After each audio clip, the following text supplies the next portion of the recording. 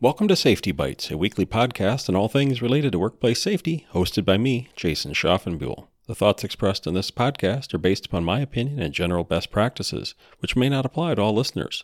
Always consult with a qualified professional before making any changes in your organization.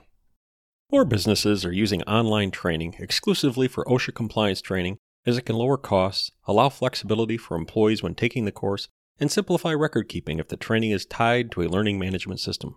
However, does this training meet OSHA's requirements?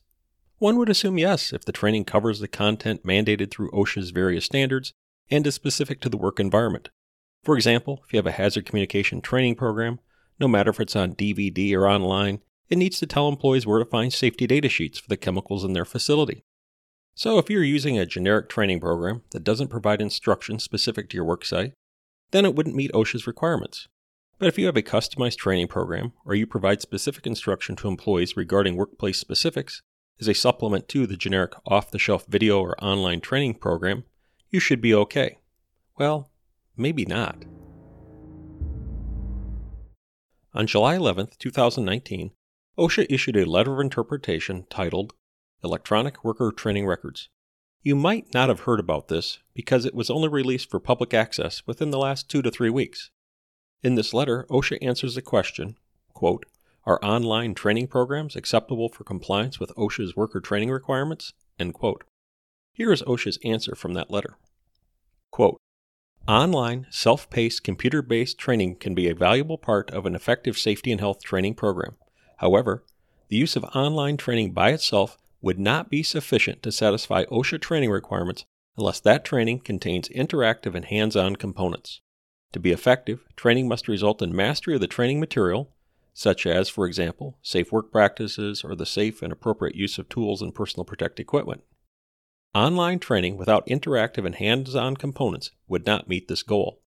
The opportunity for workers to be able to ask questions of and receive responses from a qualified trainer or trainers in a timely manner is critical to effective training.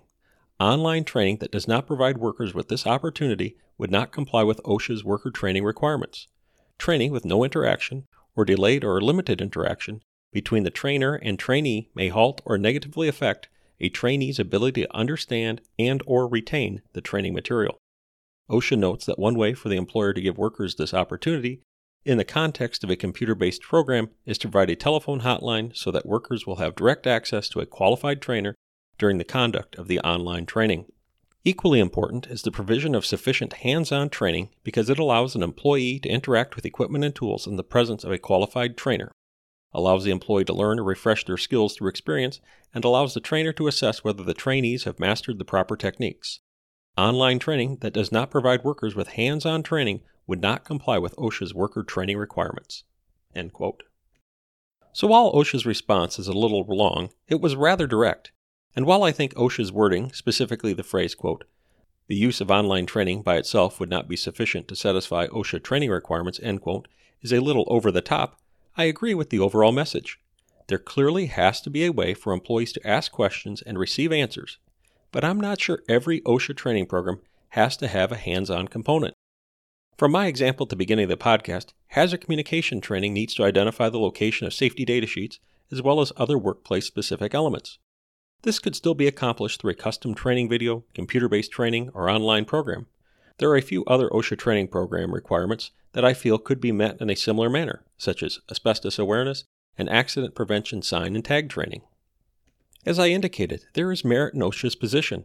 Many OSHA employee training regulations require the acquisition of a skill, which could range from the proper wearing and use of fall protection to the use of hazardous energy, lockout control devices, or proper emergency evacuation. These are skills that employees can receive knowledge on through the use of an online training program, but true acquisition and demonstration of appropriate skills is only possible through an interactive, hands-on component. So as you design your training program to comply with OSHA's training requirements, think about your legal obligations as well as the intent of the training. Should employees be learning a skill through the training? Does your training teach employees the skill, allow them to practice the skill, and give them feedback on their demonstration of the skill? Too often, safety training misses this. To expedite training, employees are simply sat down in front of a video or computer and told to watch this. And there may be a quiz at the end to see if they have gained knowledge. knowledge which may or may not be relevant to the workplace or needed skill. Let me give you an analogy. Would you teach your children to swim by having them watch an online swimming instruction program with no time in the pool to allow them to practice? I bet you think it's irresponsible to even consider such an idea. However, I find many safety training programs do exactly that. Throw employees into a work situation without the ability to first practice their new safety skills. It is very rare to see a safety training program that assesses the employee's skill and ensures the employee can perform safely. I am proud to say at Argent, when we give training to our loss control staff, we follow the same principle. If it's worth training on, it's worth assessing that the employee can perform to the level expected. We do the same with our insureds when teaching safe resident handling techniques. Our course provides hands-on instruction on proper boosting and turning techniques to assist residents in skilled living facilities, and we expect return demonstration by attendees so they can demonstrate their competency. If they cannot successfully demonstrate what we have taught, then we do not consider our training successful. So please take some time, think about your employee safety training programs, and evaluate them to see if they are teaching the skills intended, and how are you assessing the employee's ability to utilize those skills.